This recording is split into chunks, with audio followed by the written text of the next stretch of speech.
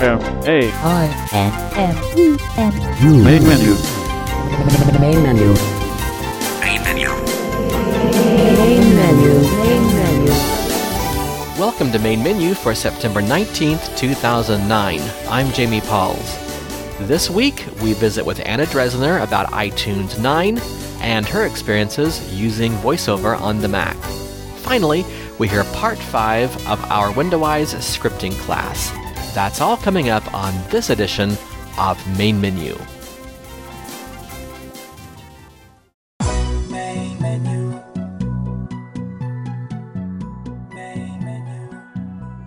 We're visiting this week again with Anna Dresner, who we talked to last time about her new book, The Accessible iPod. And we talked about iTunes, and as usual, iTunes continues to evolve. So, Anna, why don't you go ahead and talk to us about iTunes 9? Well, iTunes 9, as you probably know, came out this past Wednesday, the 9th, and they seem to have broken a fair amount. There's really no way to beat around the bush here. The iTunes Store, I guess you could buy tracks and albums if you want to just sort of tab through and push buttons, but the browser that would actually allow you to read reviews and that sort of thing is broken. I mean, it's just I think one time when I moved to that area, I heard Jaws say virtual PC cursor, but it couldn't actually go anywhere.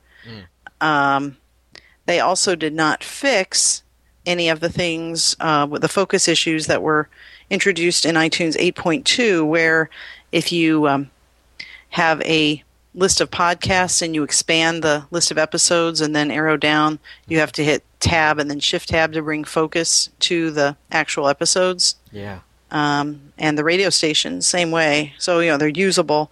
The rest of iTunes seems to be fairly usable. I added something to a playlist and put that playlist on a shuffle, but but the store has real problems. And also, I noticed some of the information didn't seem to be there. Like when I was playing a track and paused it and went to the status area, it showed the song and the artist, but not the elapsed time or remaining time. That is most unfortunate, yeah. Yeah, and it's also just interesting. I mean, I have a Mac, and so I've been playing around with iTunes on the Mac, and there are also focus issues there. And the iTunes Store, while it's certainly better than Windows, you can still read product reviews and that sort of thing. But instead of just a list of songs for, like if you click on an album, you get what's supposed to be a table, but I can't figure out any reasonable way of moving through that table and previewing songs and, really buying individual tracks. Maybe if I just started tabbing through, but in terms of rational navigation of a table, that doesn't seem to be working. And there are focus issues in the playlist browser, which, it's been renamed to something. I can't remember what now. The column browser, I think it is called now. So they really, it's really interesting because on the same day they added some major accessibility improvements to the iPhone, as I understand it. Yeah. So it's like and they released the iPod Touch that has voice. Yeah, that speaks with VoiceOver, Right. And their new iPod Nano, which of course the Nanos have been their most popular iPod, and it has VoiceOver. It's really kind of funny the way they seem to be adding accessibility on the one hand and doing some really exciting things, and then on the other, breaking accessibility in iTunes, which of course you need for all that other stuff to work. Absolutely. Wow. I think I've asked you this before. Do you currently have connections with people, some of the accessibility people, or are you kind of like the rest of us? You just kind of have to send an email and hope someone reads it? Yeah, I'm basically in that category. I mean, in terms of the development of JTunes, I mean, I know Brian Hartgen, Sure. so Absolutely. I'll find out stuff like that. But in terms of accessibility at Apple, no, I will say I haven't written to them yet because I've been trying to sort of get a good sense of what the issues are before I write my note, because I don't want to just complain about something that it really I just didn't know something Right. to make it work. I want to send in comments that are meaningful. I will say that in the past, when I have written to them, I have gotten responses, usually pretty quickly, from somebody who seemed to know what I was talking about. So I've had pretty good luck writing to accessibility@apple.com. But I would certainly suggest that anybody, when you find, things that aren't working, especially if you know that other people are having the same problem, I would definitely suggest writing to that address because I know that real people do read those, and if they hear, and the more people they hear from, and I think especially if you're doing it in a polite, constructive kind of manner, and I think that they really are willing to listen, and hopefully, if enough people write in, they'll realize that this really is important. And that is accessibility@apple.com, right? Yeah. Have you had a chance to play with any of the new iPods yet? No. I may get to at some point in the process of trying to update my book, but certainly not at this point. Right. So it would be interesting to see, what kind of feedback you get with with the radio and the pedometer and even the video camera. If the person can hold it in the right general direction and get something that's that is reasonable video, that could be kind of fun too. True. Exactly. So, how long have you had a Mac now? Since June. Okay. Now, what are your initial impressions about that? I'm pretty impressed. Especially, I think Snow Leopard has made has made a real difference. Certainly, Safari in particular works much better under Snow Leopard than under Leopard. And I mean it's kind of neat having the screen reader be part of the operating system, so that when there's an update, you don't have to worry about will the screen reader work with it and that sort of thing. Right. So and of course if VoiceOver crashes, it just really reloads itself, which is nice. So you're not left hanging. Occasionally, I've had a situation where it just stopped talking for some reason, and I didn't get speech back, and I had to kind of flip it off and on a few times. But for the most part, I've had it, and so I mean that's kind of nice. Sure. I'm also running Windows on there, and it's kind of neat to be able to have both operating systems on the same computer and do what works well in each one. Now, are you using Boot Camp or are you using Fusion to run Windows? I'm using Fusion. Yeah, and I'm kind of curious about the memory constraints. I mean, are you finding that you're able to allocate enough memory to make Windows run smoothly?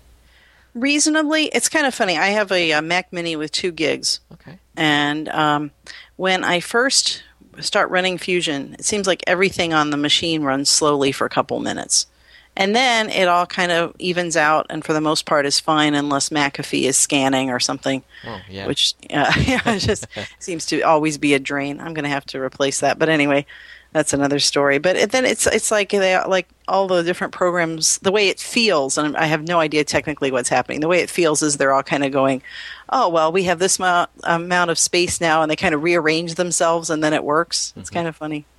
Because after the first couple minutes, then usually everything is pretty normal. Mm-hmm.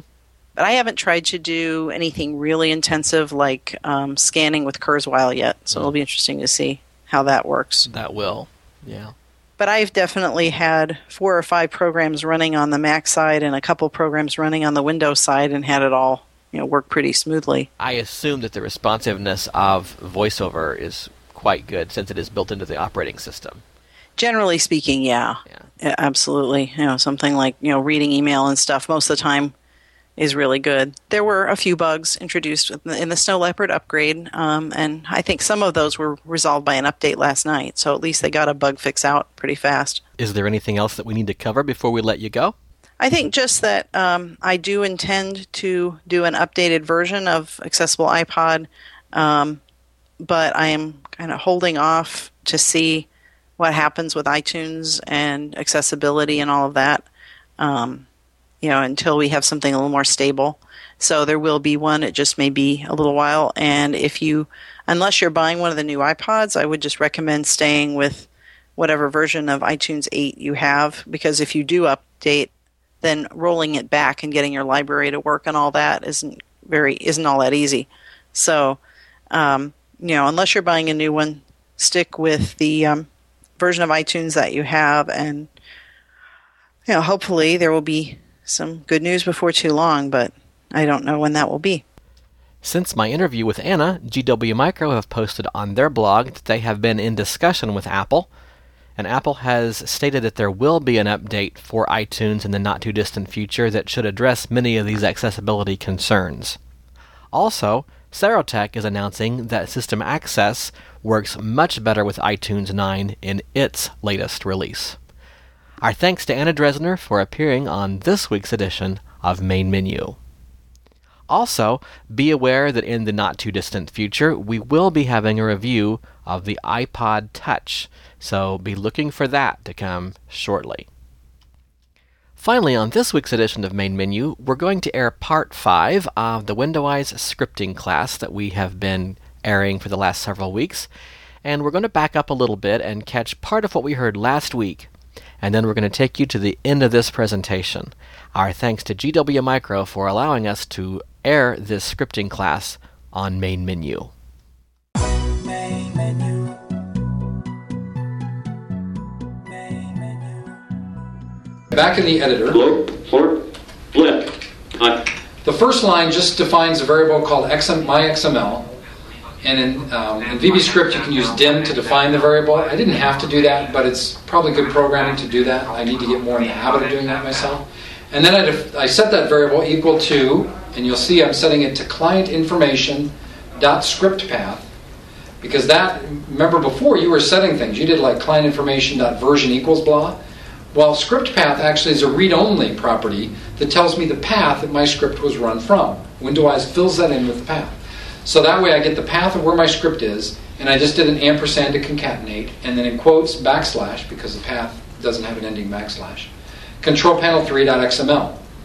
My XML file has some strings in it that I want to use. It doesn't have a dialog in it yet. This version doesn't have a dialog, but it has strings that I want to use. And you might say, well, why do you need strings in an XML? The main reason is that you keep all the strings away from the code in an XML file that the user can easily localize to something else. So even if I encrypted this script, all my strings could be in an unencrypted XML file that a user could easily localize to another language and keep my code encrypted to where nobody can see it. So that's the beauty of keeping all of your strings. And if you just want to change something, it's nice to go in the one file and change it, not have to find it in the code and tweak it and all that kind of stuff. So we'll look at the XML file in a bit, but that's all I'm doing there. And the next line, again, defines a variable called myStrings and does a set myStrings equals strings, which is a method of application, and then gives it in parentheses the variable that I defined to the path of my XML. Strings is a Windowise application method that takes an XML path, the path name of an XML file. It goes off to that XML file and loads all the strings into the variable myStrings. And that's a dictionary object, I think, isn't it, at that point? It returns it back as a dictionary object, which is a standard COM thing that everybody has. So now myStrings is a dictionary object of all my strings that can be localized. And the beauty of this is, I won't go into all detail, but Windowise figures out what language it should find. So my XML might have 20 languages in it. Windowise will find the correct language based on some heuristics and some ordering that the script author could provide to tell it what language to actually select. And that's the strings my script's going to be using. So a guy in Poland can load your script, and boom, he's going to see Polish strings. A guy in the US is going to run it, he's going to see English strings. Just all automatic, just happens.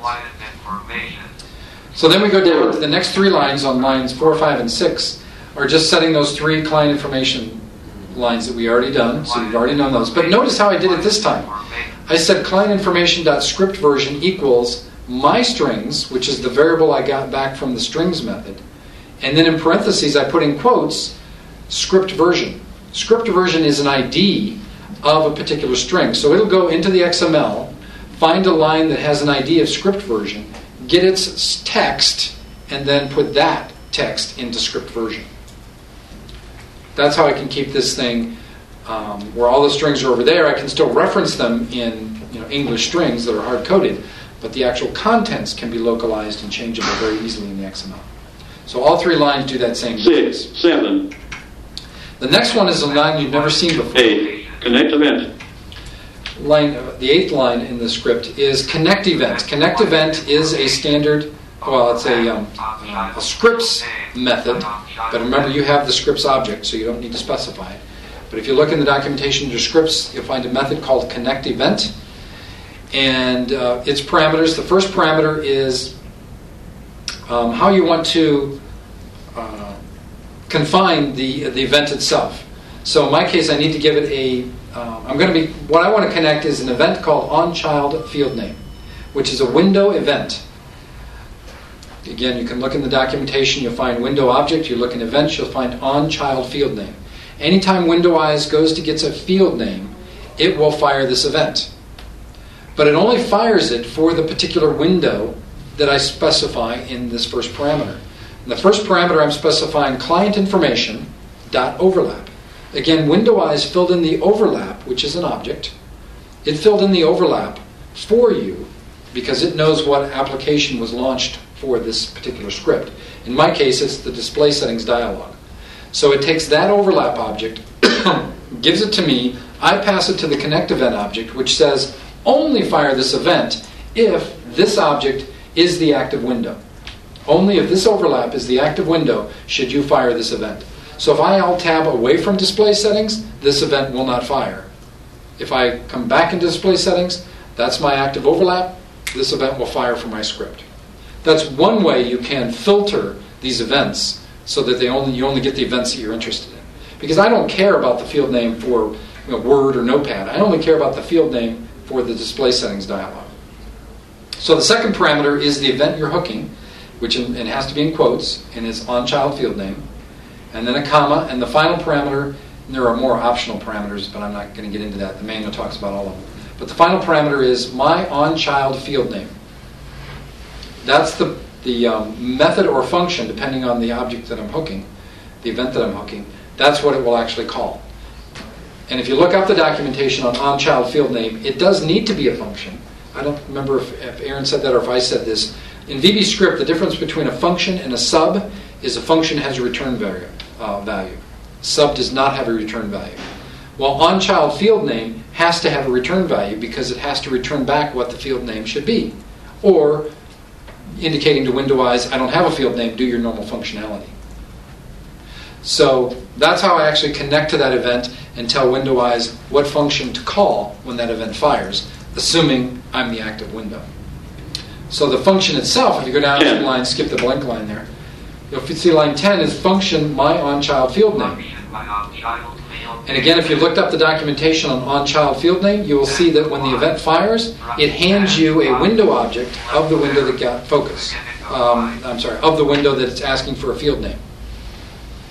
So when WindowEyes tries to get a field name for a window, it fires this event and gives you, handily, a window object of that window it's trying to get. So what I need to do with this function is, first of all, I need to make sure that I'm in the trackbar. So this fires only when my window is active, but it's going to fire for every control on my dialog. So even the OK button is going to fire this event.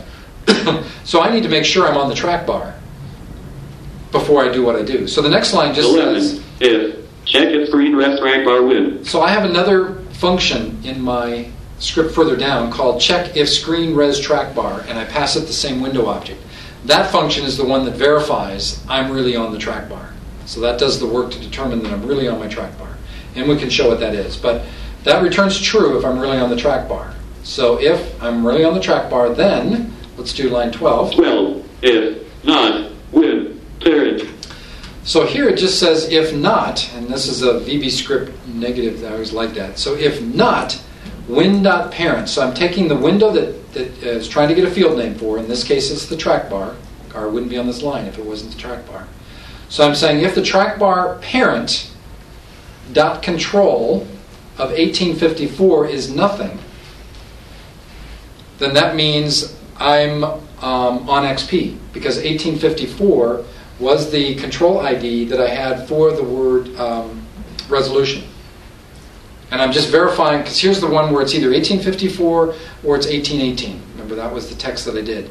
So I'm saying if I can't find a control of 1854, then I'm going to go get 1818. If I did find 1854, then I'm going to use 1854. This is just to check if I'm in Vista or XP. I could have done other mechanisms to determine that, but I just did that. So if not, so meaning if it's not is nothing, which means it is something, double negative, not nothing, is something. So if it is something, then I just go down to the next line and I just set, on a VB script, the way you set a return value of a function is you use the function name and set it to your return value. So my function name was my onChild field name. So I'm just saying my onChild field name equals, and again I'm taking the window, which is the track bar, parent. And the reason I have to go to the parent is when I get a control ID, it only goes down. It can't find siblings for the control ID. And the track bar and the resolution are sibling windows. Their parent is the same. So I have to go up to the parent of the track bar to come down to get the resolution. And so I'm saying win.parent.control 1854. So it's just finding that particular one .text. That's how I get the word resolution. So I'm setting it equal to resolution, and then I add a space, and then I do another ampersand, and then I say win.parent.control 1814.text, which is the pixel information. So I'm just building a string, resolution 1440 by 900 pixels in my case. That's all I did. That's right, isn't it? Thank goodness. And then, of course, the else statement of this was for the XP case. So if I wasn't in Vista, then I just do the exact same string line, except I only use the control ID of 1818 instead of 1854. So it's really pretty simple that. And then I have another else down there after I set the string, which is the else of whether or not I'm even on the track bar. If I'm not on the track bar, I set my onChild field name, which is my function name, equal to VB null. And that tells WindoWise, hey, I didn't do anything, you do your normal processing. If it comes back with anything other than VB null, then WindoWise will just use whatever you passed it. Now I could have passed it an empty string, which would have done nothing. Or in my case now, I'm actually giving it the string. And then I just do an end if on that big gabby, and then I do an end function. So that's all my event does. It just verifies I'm on the track bar, and then builds the string that I want, and returns it. Or returns VB null if I'm not on the track bar. Is that pretty clear? I think it is. It is to me anyway. And then the last part there on line 23 is another function, which is the function I referenced before, check if screen res track bar. And it takes a parameter of win, so it's got a window object coming in. And the first thing I just do is I assume it's false. So the next line is check if screen res track bar equals false. He's guilty until innocent, in other words. And then I say if win.control.id equals 1808, which was the ID for that track bar. Then I just do one more check. Even though the control ID is 1808, I'm paranoid. I then do one more check, and I check the window overlaps title. So I'm checking the title bar to make sure it's either display settings for Vista or display properties, I think it is, for XP. If it's one of those two titles on my dialog title bar, then I know I'm where I want to be. And notice those two strings are coming from my XML file. So if I'm using the Polish version of Windows, that would be localized to Polish version, and it would just work there as well. And if all that's true, I check if res track bar is true, and then I return out a dodge. And that's really all there is to this function. That's what makes this come to life. So you can see 30 lines, and it probably didn't even need to be that long. Works with all operating systems, makes this guy just speak.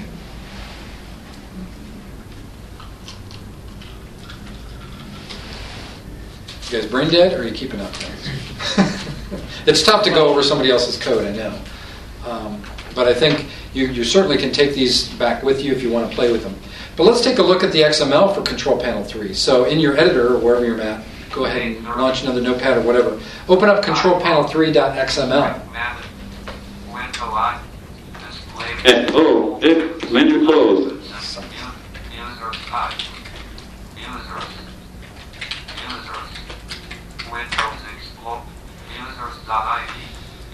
This is only 16 lines. It's real XML code. You need to use the formatting of XML, which is pretty strict in some cases. It's much more strict than VBScript is.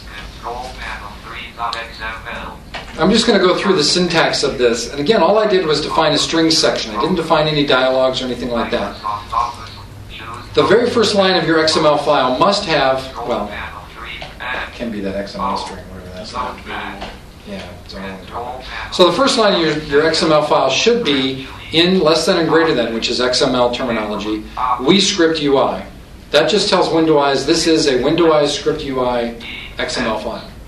That has to be there, or Windows will not recognize this XML file. So that's the first line. It doesn't have to be physically the first line, but it needs to be the first line of code, I guess. The second line, in my case, within an XML file, you can have a few different, what do you call these, sections? Sections, groups? Sure. Sections, groups. One of the sections is options. And so, again, using XML terminology, I open this section with less than, options greater than.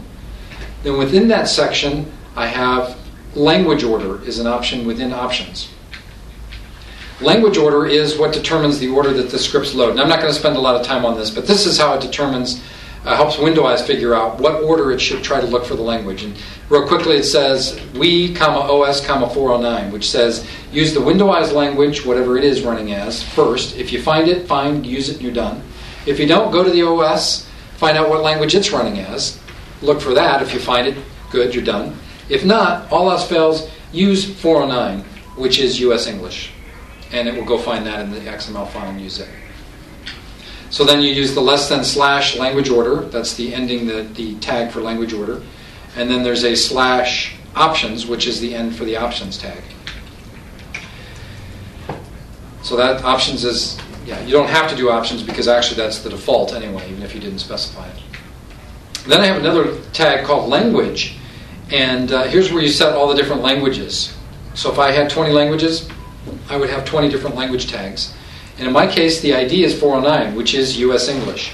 We give you a link in the XML file, or rather in our CHM file, that points to all the different languages and what their IDs are. You could also say EN-US if you wanted to, English US. You can also use the actual string text that an XML file would use as well. Well, 409 is the hex value for that as well. And then within the language tag, you have a strings tag, so it opens up with strings. And then you can define all your string elements. So I have a string with an ID, and then I give it the actual text, and I end the string tag. And I just do that over and over and over for all the strings I have. So if I were to localize this, I would take the language tag from beginning to end, copy it, paste it back in, change the ID to mine, go to all of the actual the strings themselves, which Notepad very conveniently puts in bold black, and I could just change all that text, and I'm done. But that's where it's actually pulling these strings from. I could have easily hard-coded these in my VBS file, but I decided to put them here. All right, well, let's complicate our script even more and offer an option. Let's pretend that the display settings didn't allow me to tab to the trackbar. So what I'm going to do is our next script that I created, what I did was I created a hotkey that when I press, it would automatically go to the trackbar, get all of its options, bring up a list box, put all of those options in that list box, and allow me to select the resolution I want from that list box.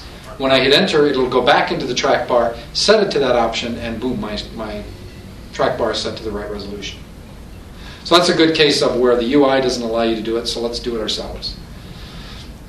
So what we need to do is we need to unload Control Panel 3, because we don't want both Control Panel 3 and Control Panel 4 associated. So go back to Display Settings, make sure that's the active window, pop up Windows, go to our Script Manager dialog, make sure Control Panel 3 is highlighted, and do Unload. It'll say, are you sure? You say yes. And with the Script Manager dialog still up, go ahead and load Control Panel 4. Control.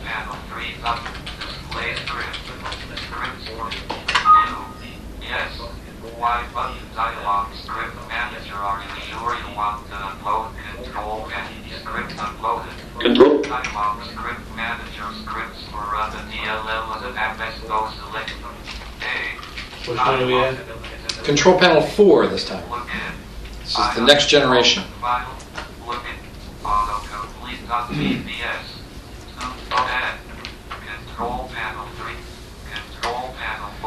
And while you've got that associated, while your script manager is still up, notice what I did with help and options. If you do Alt-H with Control Panel 4 selected, H. Help information H. This simply enhances the experience. this uses the GW Toolkit to display the script help options, which gives me help information. It allows me to change my hotkey. It allows me to check for updates on Script Central, which of course doesn't work because it's not up on Script Central.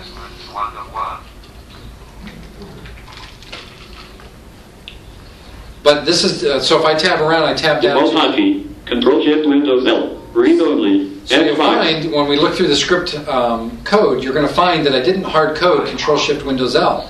It actually uses an option that the user can define. I can tab down. Change hotkey.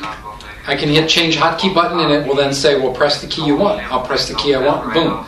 That script is automatically changed to that hotkey. So all of our scripts that use hotkeys uses this dialog. Or if you have a script that has multiple hotkeys, then it uses a similar dialog, but it actually uses kind of a hotkey manager dialog that allows me to define all of my hotkeys and give a description of what all these individual hotkeys do as well. But the bottom line is it's consistent, and the scripts are using those, so once you know how to use one, you can easily use the other. But this is where a user would go and change their script hotkey. So like the Amid, which was Control-Shift-Q, you would just go into its help and options, and you'll see a similar dialog. You go down, change hotkey, and poof, it's changed. So anyway, I just wanted to show you that. So we're going to go. Windows. Let's just go back Windows into Windows. display settings dialog, What? and it said Control-Shift-Windows L, I think it was, wasn't it? Is that what I said? Yeah, Control-Shift-Windows L. So while display settings is active, do Control-Shift-Windows L. Visually, I see this track bar moving. What generic PMP monitor on bit? Screen resolution shortcut 1150 2 by 8064 pixels. List box 414. So this should pop up a dialog with the list box showing you all of your resolutions you support, highlighting the one that was currently active, allowing you to arrow through what you want. There's a set button and then a close button. Yes, John? All of my resolutions are the same. They're all 1024 by 768. Is that a Vista thing, a script thing? Well, I'm in Vista here. What if you escape, try it again? Does it still do it? Or you have more than one, I assume. Oh, it should do. It worked on mine. That time I changed it. Yeah. Now they went. Yeah, I actually this time I saw it actually move the track bar. Before it didn't move the track bar. So it's like He's it also, didn't- yeah, there it moves again. yeah, it's like it didn't activate the first time. He's running Zoom text too, so I don't know. These half blind guys drive me crazy.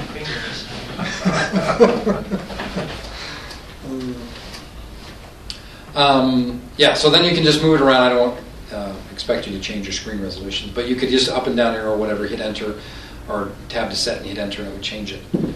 But let's take a look at how this actually worked. And actually, even before I wrote the code for this, I used Amid. And if we had a little bit more time, I would show you what I did. But I actually used Amid.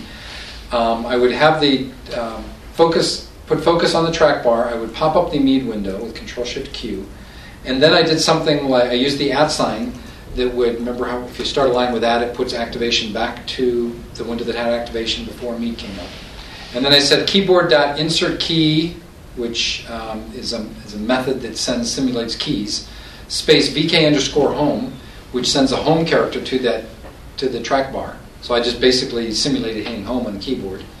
Comma 0, which means no modifiers, so that's just the parameters for it.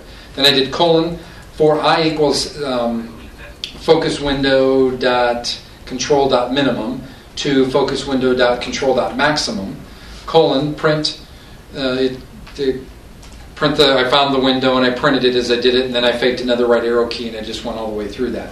So basically using Amid, I caused it to go back into the track bar, do a home, print the pixel resolution, send a right arrow key, print the pixel resolution, send a right arrow key, print the pixel resolution, all the way to the maximum of the track bar.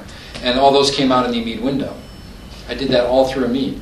And that's how I kind of played with it to figure out I could do that. The reason I had to simulate keystrokes is, again, I used Amid, and I can talk to that track bar direct. I can get the minimum, I can get the maximum, I can get the current setting of this track bar, and I can set the current setting. Let's say it's on 5 of 10. I could set it 4, and the track bar moved to 4. The problem is the pixel information, the static text down there, didn't change. Because the dialog didn't realize I changed the track bar from underneath it. The dialog code didn't run to actually update the static text of the pixel size. So even though my script could change programmatically the track bar, the pixel position or pixel resolution wasn't changing. So I couldn't just change the control directly. I had to simulate keystrokes. And so that's what my script does. It actually simulates keystrokes to do a home, to do a right arrow, right arrow, right arrow, to get that pixel resolution to change. Now, let's say that it didn't even take focus, then I may have to take the mouse and actually do some clicking or whatever, whatever sighted user had to do to this thing to do it. I assumed that it actually took keystrokes, so that's how I actually got it out. So let's take a look at the code. So again, the easiest way is bring up the script manager and do edit. I see you. Now this turns into, how many lines now? 168 lines. So we've gone up a little bit in size, but it's still not that bad, and we're going to kind of rip through this in the next 15 minutes and then call it a day.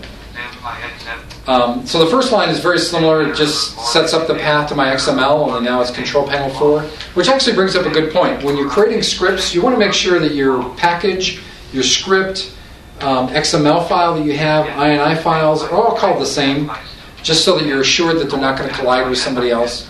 So I called my XML Control Panel 4.xml. And you're going to find down, if you go down a couple more lines, you'll see I set up an INI variable called Control Panel INI. I set that to control information.script path and add to it / control panel I should have said control panel 4, didn't I? My bad. .ini, because that's where I'm going to store the hotkey that the user can define. So I created an INI, again in my user's default directory, called the name of my script, or it should have been called the name of my script, and that's where the user hotkey is going to be defined. So for I'm setting up some global variables that I'm going to be using that I won't actually get into, but I did a bunch of variables at the top. 9. One of the nice things about, one of the good things and bad things of VBScript is you can use a variable name without defining it at first. So I can immediately use a variable name without doing a dim on it. The downside of that is that if I mistype that variable name, then VBScript is happily going to use it. And the problem is I'm going to think it's using my correctly spelled variable, but in fact it's using a misspelled version and it's totally something different or completely different than what I had imagined. So VBScript actually gives you a thing that you can put up at the top called option explicit, I think it is. If you start your script with option space explicit, that means VBScript will never let you use a variable that's not been dimensioned first, that's been defined first. So that's probably a good thing to do, because if you do make a typo, you'd rather get a script error than you would have it run off and actually use the wrong variable that you're thinking it's using. So it's a good idea to use the option explicit and define all your variables explicitly, either global or in your functions or subs or however you're doing it. So after all my dimensions, you'll see lines 10 through 12 just do the same script control information for the script version, script description, script help, all those are done there. None of that has changed so far. Then the next line, line 14, here's a new line that was added, and that's where I'm actually registering the hotkey. And I do this all in one line, mainly because I pulled this from another script that probably pulled it from another script that pulled it from another script. You don't have to reinvent the wheel all the time. I don't remember the syntax of this all the time. I'll go and pull a script that I know that script does this functionality, and I'll go rip its line out of there. And that's what I did for this. Here's where it registers the hotkey. It's very similar to what Aaron did for your Hello World example, only it's a little bit more advanced. Still says set space register hotkey. I've got to set it to a variable or I will lose my hotkey immediately. Equals keyboard.register hotkey, so far the same. Now in parentheses, instead of hard coding the string Control-Shift-Windows-L, meaning the user couldn't change it without modifying my script, I actually go off to the INI file and pull the current setting from the INI file. We have an object called INI file. So right after register hotkey left parenthesis, you'll see INI file, which is an object, and you can go look in the documentation window-ized, and you can see that the first parameter is, so the first parameter, the only parameter of this is the INI file. So I say INI file, and then in parentheses, I give it the path of my INI file. Well, I'm just using the variable that I defined up at the top of my path. So that's where I give the INI file object the path of my INI, and it has a method called text. So I did all of that .text, and the text method takes 3 parameters. It takes the section name, it takes the key name, and it takes a default parameter if that option isn't in the INI file. So if you look at .text, you'll see left parentheses, in quotes, hotkeys, comma, that's the first parameter. Second parameter is pop-up, so it's going to look for a hotkeys section in my INI. It's going to look for a pop-up line in the hotkeys section. And if it doesn't find it, it's going to return my third parameter, which is Control-Shift-Windows-L, which is hard-coded in my script, and that's by design, and it should be that way. So if it doesn't find it, it will use that. And just in case you're thinking, what happens if I'm running this in Poland? Doesn't matter. Windows always knows how to read the English name of a hotkey. So you should always define it as English in your hotkey, whenever you're hard-coding a string inside of the script. But it's only going to use this if it didn't find it in my INI file. So once the user defines it, it will be in that INI file, and it will always use it from there, from then on. So that's the first parameter of my register hotkey, is that whole INI business, which is huge.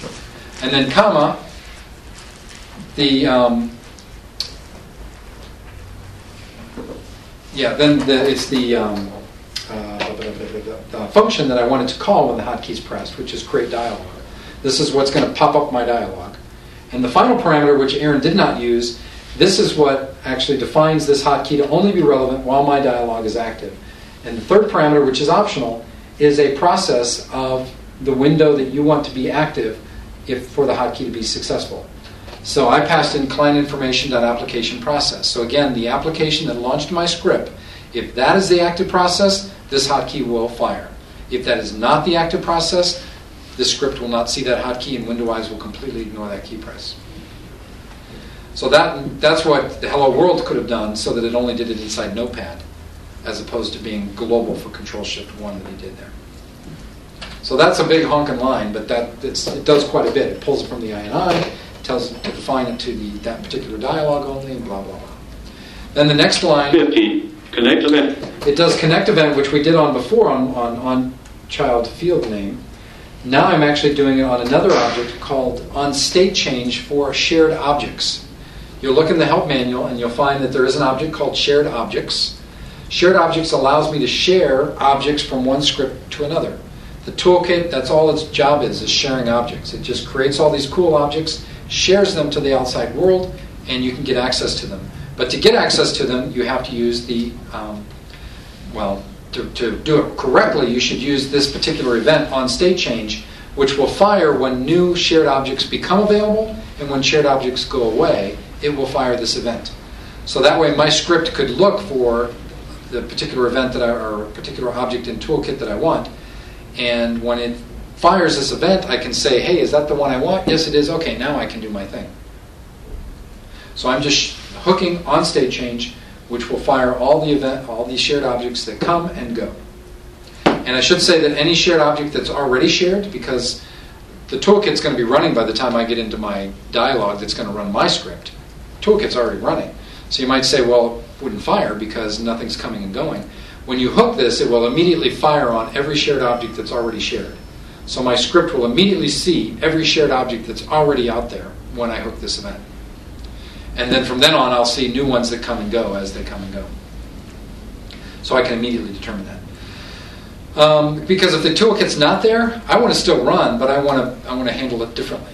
I can't use the shared objects if they're not there, but I don't want to cripple the script. And so that's why I'm looking for them to come and go. 60. You Connect missed it event. all, so... I heard everybody who's anybody is here. So then the next line after a shared object is I just do a connect event on the on-child field name, which is the stuff we did before. So that's nothing new. And then there's a function down there called my on-child field name, which again is not new. That does what it did before. That just makes it work if you were to tab down to it. 35. But the cool stuff, and then there's the same check if res track bar, that's still there. The cool new stuff, though, is, well, that's not so cool. The next function on line 41 is a function called view help.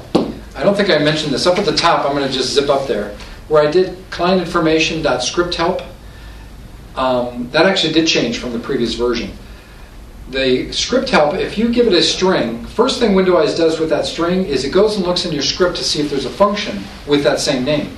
If there's a function with that name, it will actually call that function and assume it's going to be responsible for displaying its own help. If it doesn't find a function, it just brings up a message box and displays that string. Well, what I did was I switched that here. I actually set script help equal to, in quotes, view help, which is a function or a sub that I've defined down further on in my script. On line 41 is a sub called view help, and that's responsible for actually displaying my help. And that gets a little bit involved, but that's where I actually use the shared object from the toolkit. So the first thing it does is says if shared objects, and then in parentheses and quotes, com.gwmicro.toolkit.standardhelp dialog. And the reason we do this big, long, ugly name, is we want to make sure it's unique. We want to make sure when we share an object, we have to share it by a name, by a string. We want to make sure that we don't collide with somebody else's shared object. So what's unique to GW Micro? Well, our domain is unique. So we say com.gwmicro. Nobody else owns gwmicro.com except us. So we're guaranteed that's unique. So everything that we share will start with com.gwmicro. And then it came from the GW Toolkit script, so we have .gw Toolkit. And then the actual name of the shared object is standard help dialog. That's the real root of it. So that whole big long thing is just a way to make sure it's unique. It didn't have to be that long. It could have been A, but we probably would have collided with somebody else. And there's other parameters that say how long it should wait trying to look for that object or whatever. But basically it's saying if it's there, rather if it's not there, then I just want to display a message box for help. But if it is there, then I set up all the parameters for it and let GW Toolkit do the actual help for me. I supply it the default hotkey, I give it the INI file so that if it does change, it'll do it, and blah, blah, blah. We don't have enough time to go through all that. I'll let you guys kind of look through that. But it's very simple in what it does. And if you look at the help for the GW Toolkit, it has a CHM file just like the Windows scripting manual does, only it's just talking about its shared objects that it provides. But it's laid out the exact same way. All the objects are alphabetical. Within that you have methods, properties, and events for all those different things. I don't think any of them have events, but... So it's all documented very well within that you can deal with. Graphic. Left. And then again, the same thing for check for updates, which is another subroutine that's up there that actually looks to see if there are updates when the script launches. It just basically checks to see if there are updates. Again, it uses the shared object from the toolkit to do this. So again, it looks for the shared object and sets up parameters. But the toolkit actually does the checking. The toolkit actually is responsible for going off to our server, getting the XML, getting the version of the script, comparing the version with my version, and displaying a dialog if there's something newer, and letting the user download it if it's there. So I did it in maybe 10 lines of code, because the toolkit took care of the details. It's not that it's overly complicated and you couldn't have done it yourself. It's just why we create the wheel every time. It's a very common function, so we put it in the toolkit. You have the source code if you want to see what it is. But the real heart of it that I wanted to kind of get into, that we're again running out of time, is the create dialog function, which is what the hotkey will call when the hotkey is pressed. And this just goes in and again makes sure that I'm in the correct dialog, does some stuff, and then the real key of this that you'll want to actually check out when you have some more time is where it actually pops up the dialog. But before I pop up the dialog, the first thing I do is I do all that business I talked about that I did in the MEAD. I save where the current focus is in the dialog. I set focus to the track bar. I send a home to the track bar. I get the pixel positions. I send a right arrow, get the pixel positions, keep sending it until I'm at the maximum of the track bar. Then I set the track bar back to where it was. I set focus back to where it was. And then we go off and bring up the dialog with all that data. So visually, I actually see the track bar going ding, ding, ding, ding, ding, ding. And the pixel positions and everything are changing. But then it restores the focus, it restores the index of the track bar. All that's done within that sub that I'm just going to leave for an exercise that maybe you can take a look at. Left. But what does it is there's one function inside that sub called dialog, which again is a method of application.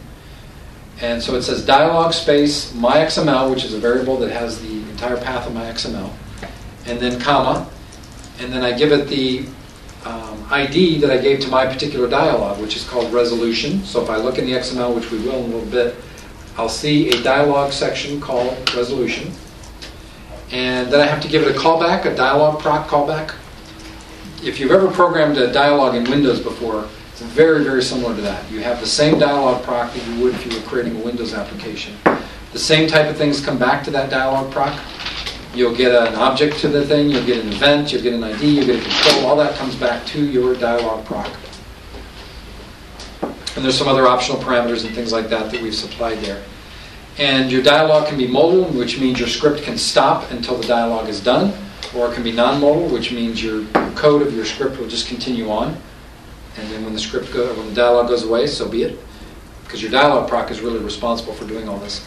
I made it modal, and I had a return value come back from my dialog, so that when the dialog went away, I looked to see if I am to set the track bar, and if I am, I set it. But then there's the dialog proc, which does all the work down there. And again, you get the parameter of the dialog proc, and it just looks to see if you've changed something in the list box, if you've clicked on the set button, or you've clicked on the close button, or whatever you want to be able to do. It populates, when the dialog is created, it populates the list box with the entries that we got before we popped up the dialog. All that is in there. And again, I just don't have time to go through all of that stuff for you. It's not complicated at all. You just have to take it line by line, and you'll see how it actually populates the list box and does all that. Left. And then on close, if you click on the set button, rather, it sets my global return value and just closes the dialog and gets out of Dodge. And then I have a function after the dialog proc that just actually sets the index of the track bar. So I just pass in an index, it goes down to the track bar and sets the focus down to that by setting a home and sending a right arrow key so many times until I get to the correct settings, so that the pixel settings is also set. But let's just quickly look at the XML of that, and then we're done, and there is some food back there. So all this will be worth it. Menu closed. Combo. So I'm going to just quickly open up Control Panel 4.xml. Period. L. C user Doug And this is identical to the previous Control Panel 3.xml. It's just that I still have the string section. It's just I added a new section. Inside my language section, I have a dialog section now. So my strings are still there, my options section is still there, but in the language, I now have a dialog. And I can have multiple dialogs within my language section. If my script needs 20 dialogs, I'll have 20 dialog sections in my language. They'll all have unique IDs so that I can bring them up individually. And remember I told you with the MEAD, I could have passed in this ID and popped up the same dialog inside of a MEAD just by specifying the XML and the ID within that. But in the dialog section, it specifies the ID. It says whether or not I want a system menu. It says whether or not I want a minimize button, whether or not I want the dialog to be modal. There's all sorts of options. And again, the manual goes through and does all of that. What the title bar should be for my dialog, which is screen resolution shortcut, what I put in there. And then here's how you actually define these dialogs. Within the dialog, you can actually set up groups. And the groups can be horizontal or vertical. And everything within that group will be that orientation. But you can have groups within groups within groups within groups. And so in my case, I have this outer group, which is a vertical group. Within that first group, I have a list box. And that's my list box that I gave the information about. After the list box, I have another group that I set horizontal. And I have two buttons within that. So the reason I have that is when my dialog comes up, I see the list box, and directly underneath that, vertically under my list box, I have two horizontal buttons. If I didn't have the two groups, and I just had one group vertical with my list box and two buttons, I would have seen a list box, under that a button, under that a button. But because I set the other one, it automatically put them. And it automatically centers them. I can tell it to be left justified, right justified, centered. I can make things be auto-sized. It just automatically sets things to look good, so I don't have to be sighted to be able to make, to know that I have a good-looking dialog when it comes up. That's the beauty of it. And the tab order is automatically set logically the way you would expect based on your groups and everything within it. So it'll just set tab order from top to bottom through your groups that you have. So you don't have to even set tab order in this. It's just going to do it. If the tab order is wrong, that means you defined it wrong within the XML. But I suggest you just take a look at the XML file. It's only from line 16 to 24, so it's not very long for that dialog. And it just defines the list box and those two buttons. But again, you could go look at the XML for progress indicator if you wanted to go look at that one, or any of the other scripts that we have. You can go look at that and see how it's actually done. So I really sped up on that one. I apologize. But I think you just need to go back and just kind of play with this, load these things, tweak them, look at the scripts that we've got, look at all the ones that are up there, look at the source code, tweak the source code, use the MEAD, play with it, and just deal with it. But there's no way we can go through all of this stuff in 4 hours and get you going on it. But I hope that will at least get you interested and realize the potential of what these scripts can actually do, because it's enormous of what you can do with these. Any questions? Are you ready for food? With The help- XML files, can you, I open mine with Notepad, but are there editors that are better to use for the XML files? They're just text, so your favorite text editor is the best editor to use. There's no, there are XML editors out there that are specific to XML, but I've never found one that gave me anything other than what Notepad or Notepad++ already gives me. So it's really the learning of the syntax. The important thing with XML files is you turn on your punctuation so that you hear the less thans, the slashes, the greater thans, and things like that, because that's what makes or breaks XML. And XML is also case sensitive, so unlike your VBS script that doesn't really care about case most of the time, XML is very strict on case. So it'd be easier to do with a Braille display. It yes, may be, sure. Absolutely.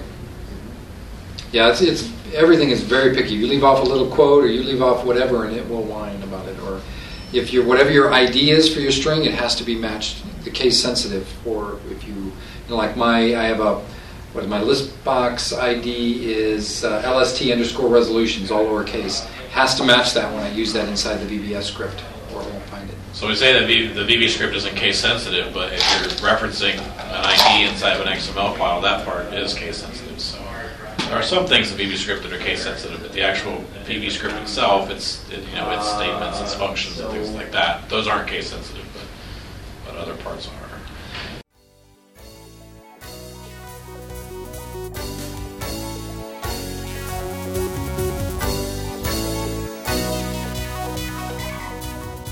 That concludes this edition of Main Menu. We trust you've enjoyed the program. On behalf of Jeff Bishop and the entire Main Menu team, I'm Jamie Pauls, wishing you and yours a great week.